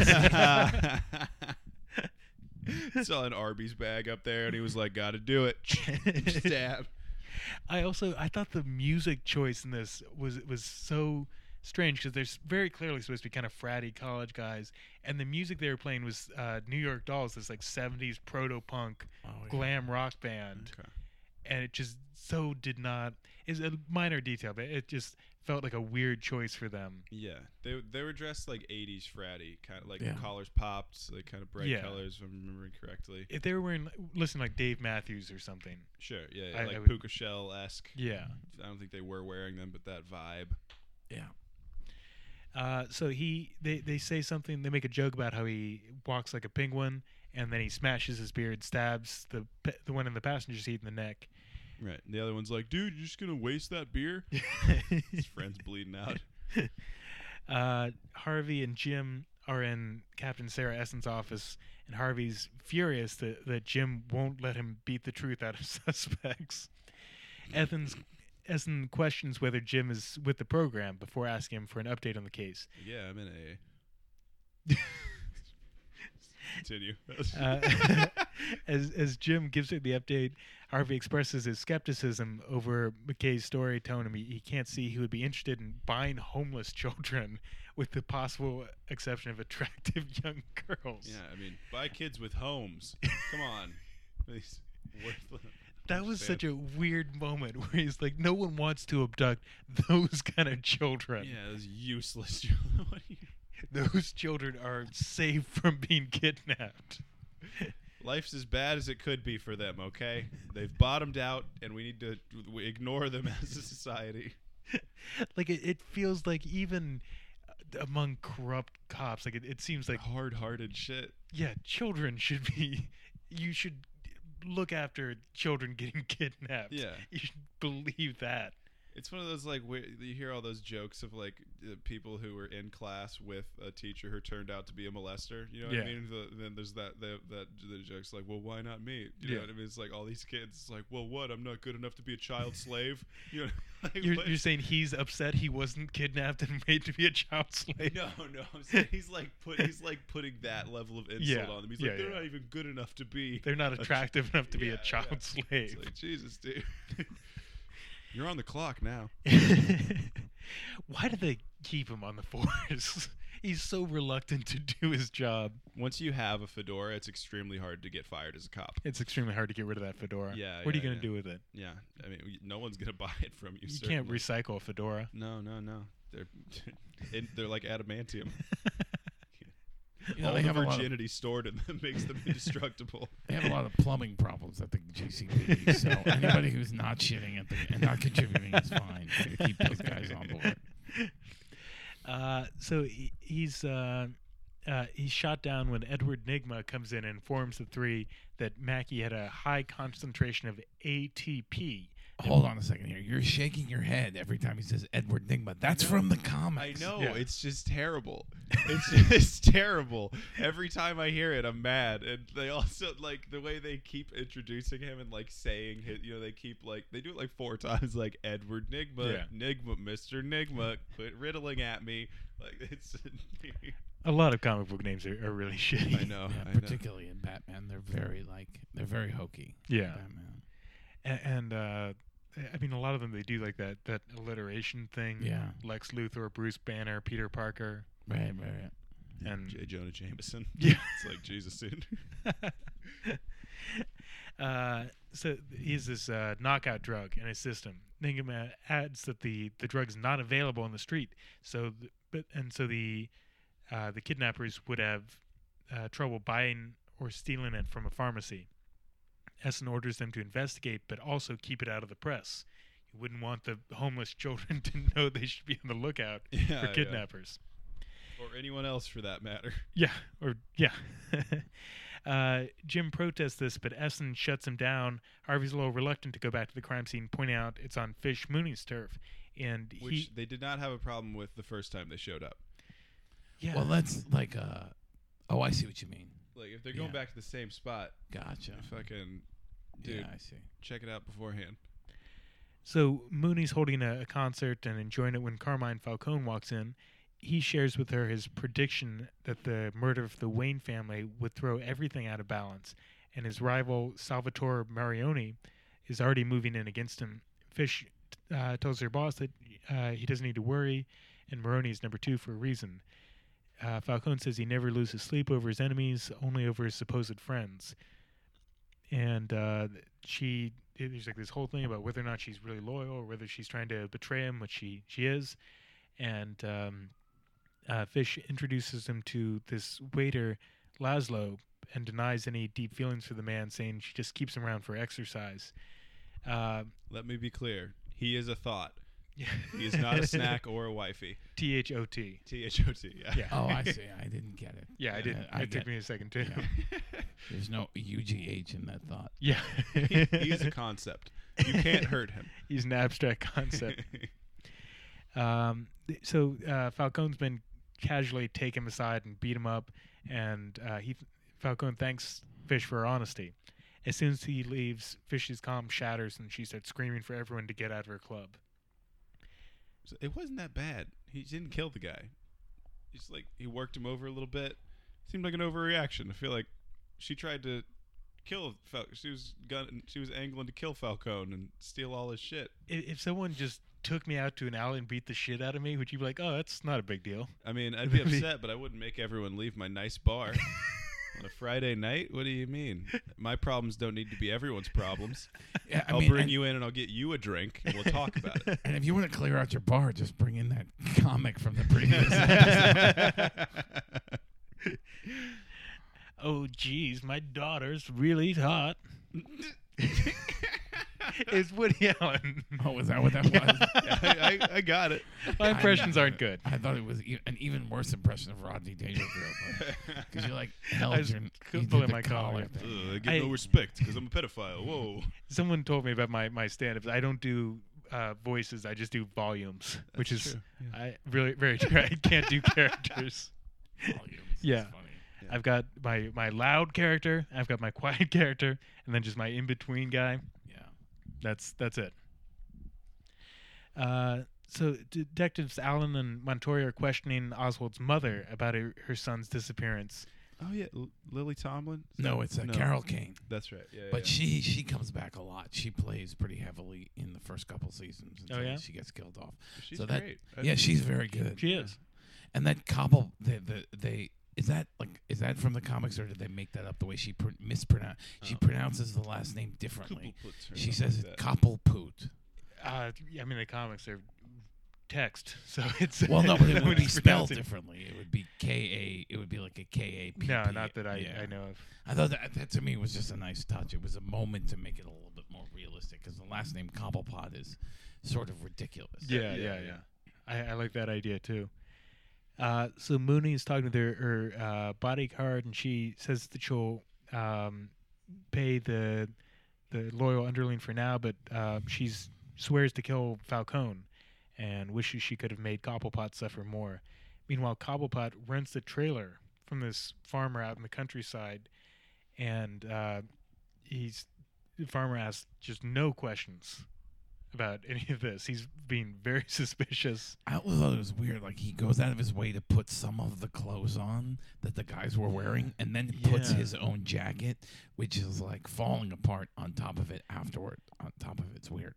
When I was watching this, I initially thought, oh, he killed both of them, but he didn't. He only killed one. He saved the other one to extort the parents. Yeah. So where was the one who was still alive? Was he just in the car? Yeah, he was just in the car. Making no noise. Yeah. Yeah. He's bad at being a hostage.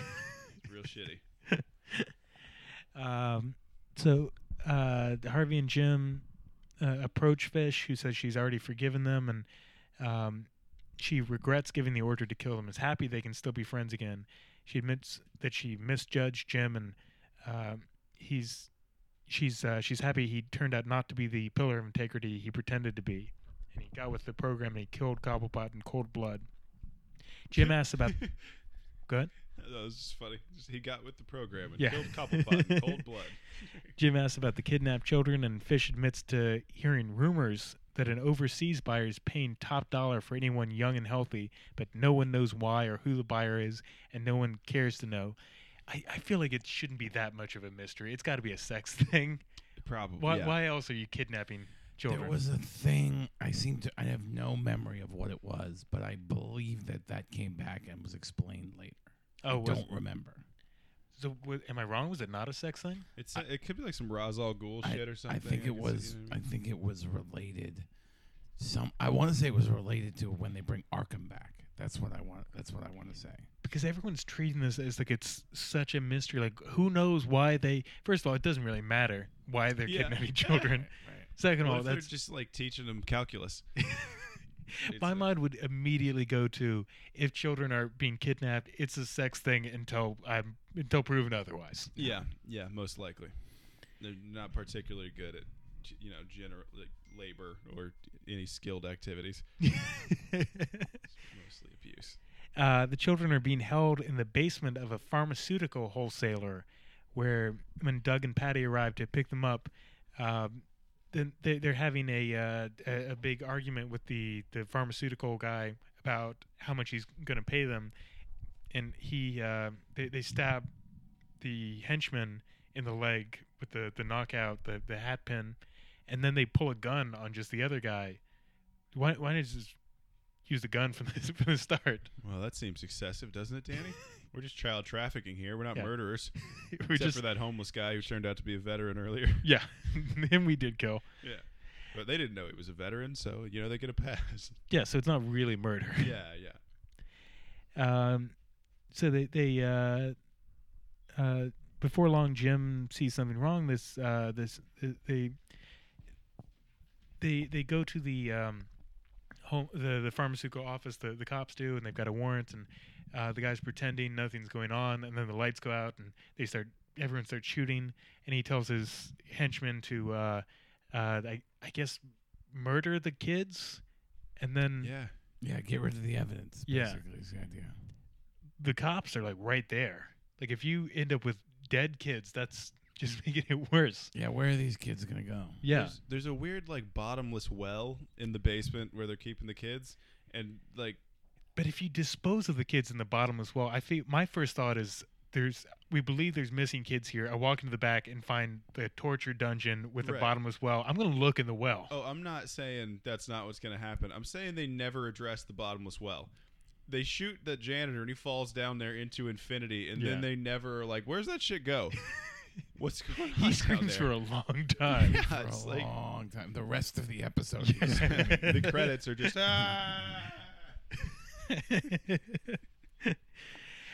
So the mayor makes a speech at thanking Gordon and Bullock for their heroism and announcing that all of Gotham's homeless children will now be taken into the care of juvenile services, or the good-looking ones will go to foster homes, and the rest of them are going to prison. Explicit. Yeah. He says the cute ones will go to foster No, homes. this is not my interpretation of my being glib. This is textual. This is what he says. Which seems to me like they're not really solving the problem. Because if we think that these kids are being, kidnapped for sexual reasons, the last thing you want to do is find people who only want cute children to adopt them.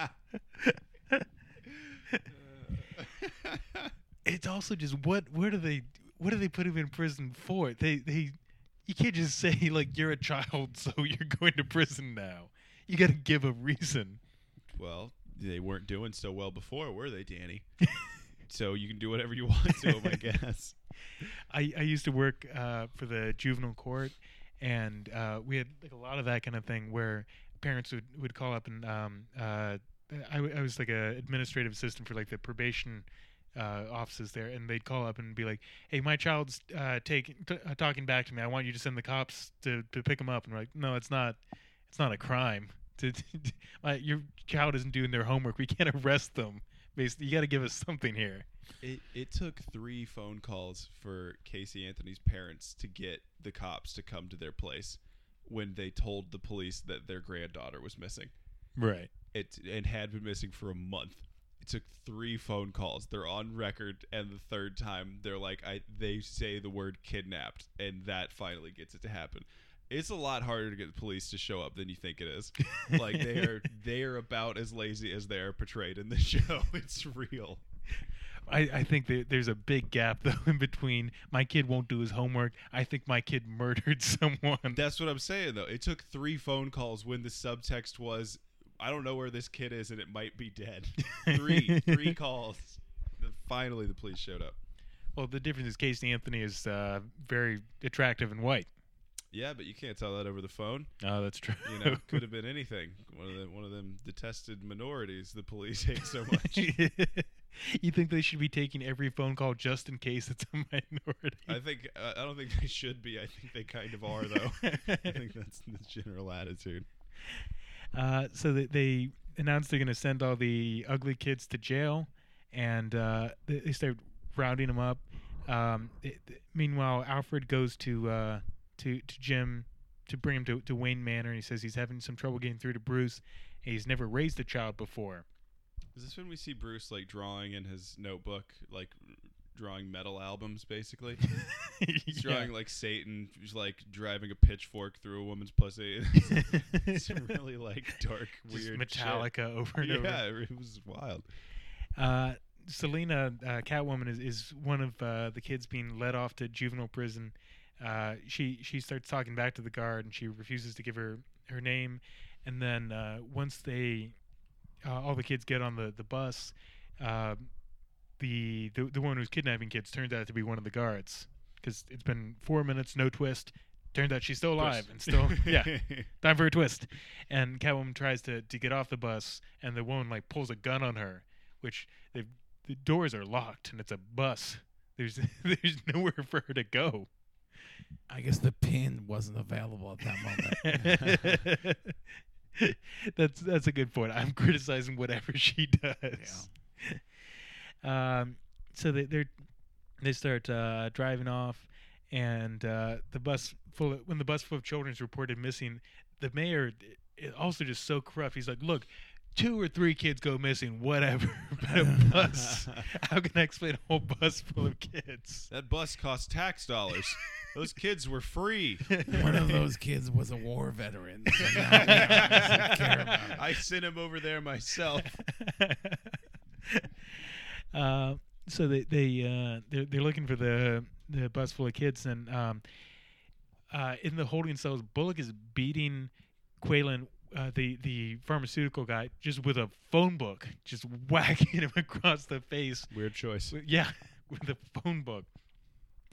Looking on, Gordon's just looking on, and Quaylen swears he doesn't know anything, but Bullock indicates Gordon and invites Quaylen to guess why Gordon is not lifting a finger to stop the beating. Gordon says the math is easy. 30 children are more important than one scumbag. But he's just standing there. He's not helping 30 children. Yeah, I guess he's hoping it'll work out. Like, it's a weird utilitarian twist for him. You know, it's a passive aggressive twist. Yeah. He's just being kind of a dick. He's inconsistent in this moment.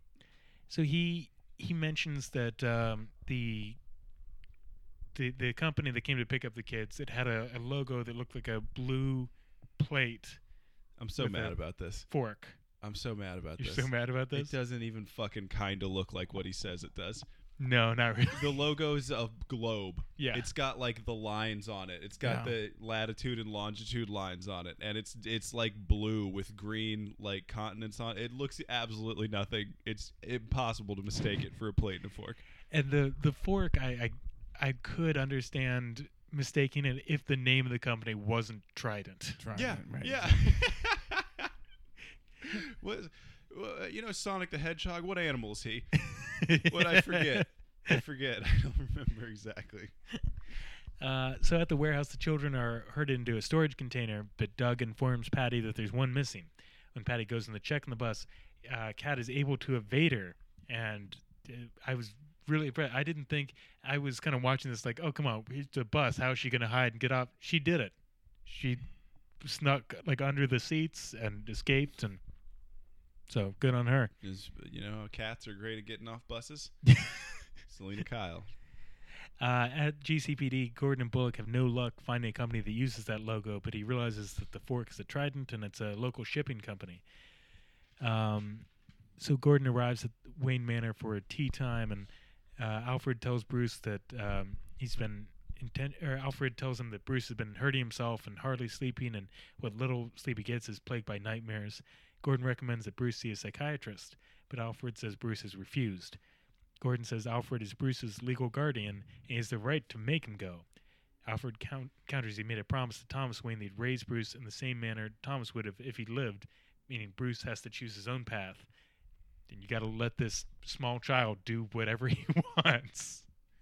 It's an uncomfortable position for an old British man to have to raise an American pouty child and have to give him whatever he wants. I mean, it's a hard life. It's a hard life for Alfred. Pretty easy life for Bruce Wayne.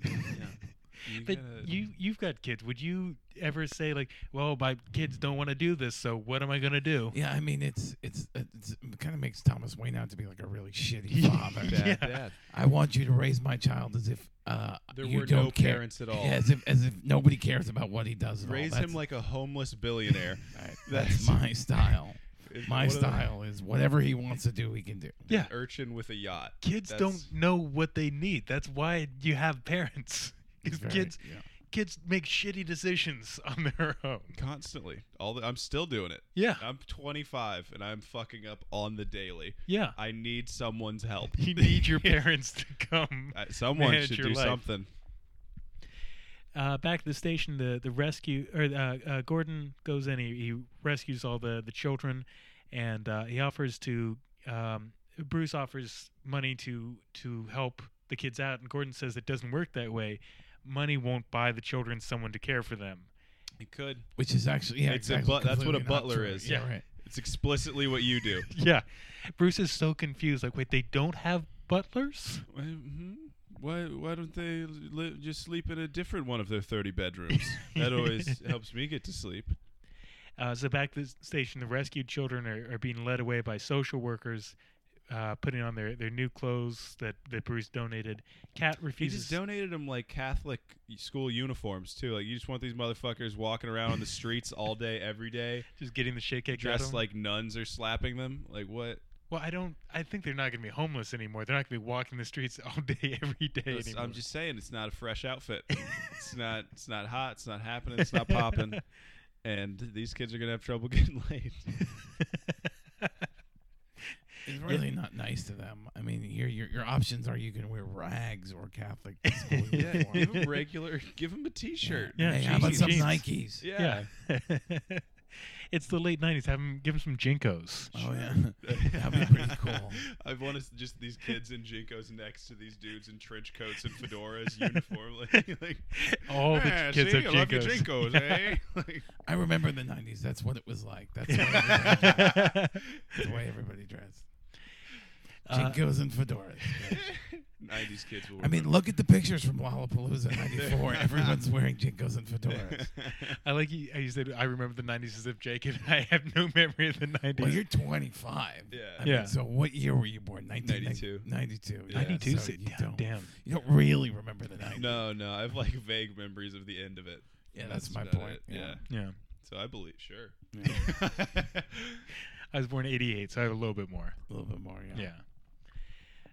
So the children are being led away. One of the detectives, Kat refuses to go, but one of the detectives says she has to since she's only 13, has no living relatives, and she basically tells the detective, you've got 3 seconds to go to Gordon before she screams that he tried to molest her. Yeah, well, another ridiculous situation. I mean, like, it's just, you can't, kids shouldn't have that much power over police officers. Give me all of that cocaine that you just took from a drug bust, or I'm going to tell people that you molested me. But at the same time, I don't want kids to say I was molested and have adults be like, nah, Yeah. probably faking Probably it. not the. Probably just wants a bunch of coke. Yeah. You know how kids are. Probably just wants a bunch of coke and to not live on the street. You know how children hate going to the therapist and love doing cocaine. Normal kids. That's what I remember from the 90s. Oswald is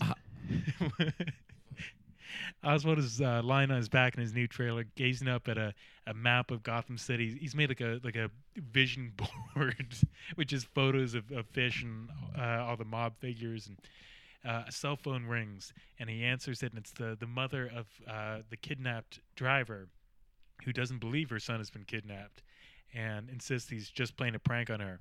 Oswald tries to assure that the kidnapping is real, but he even tries to lower the ransom demand, but she just hangs up on him. So Oswald opens the closet of the trailer where the driver is bound and gagged and remarks that he must be quite the scamp for his mother to not take the kidnapping seriously.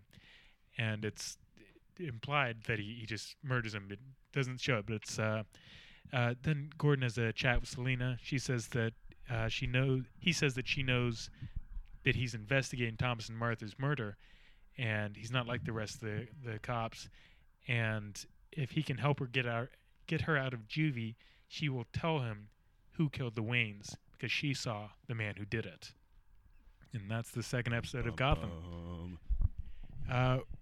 So what do you guys, would you recommend this show? I would have before we spent the last 90 minutes shitting on it. I mean, like I said, I've watched the show. I've watched every episode except for, again, I'm probably not caught up to this week, but I follow the show. I like it a lot. Yeah. It is very, very ridiculous. Yeah. It seems to me that they have never quite gotten past whether they're making sort of a realistic show or a comic book show, because it frequently comes off as like a real world with comic book people doing comic book things. Right. Very strange. Jacob? I mean, sorry. It was like entertaining, I had a good time. I feel like it's I would watch it with people. Do you know what I mean? To like kind of talk about the ridiculous things that happen in the moment. I've tried to watch the show a few times. I've never been able to get into it, but this time I kind of liked it. I think I think I was going into it with like the wrong attitude and expecting it to be like an action movie, comic book show, and it's not that. If you look at it as this is a soap opera. Yeah, it's much more like a villain of the week kind of like procedural procedural kind of show. But it's also there's constant twists and turns. Everyone's betraying. There's all this dramatic, surprising stuff happens. If you look at it going in like that, I think it's a lot of fun. I'm definitely going to keep watching. I think it's worth it because the one thing that's really incredibly surprising on the show is what they've done with the Joker. They have worked so hard to keep the Joker to restrain the character that they did with the Joker.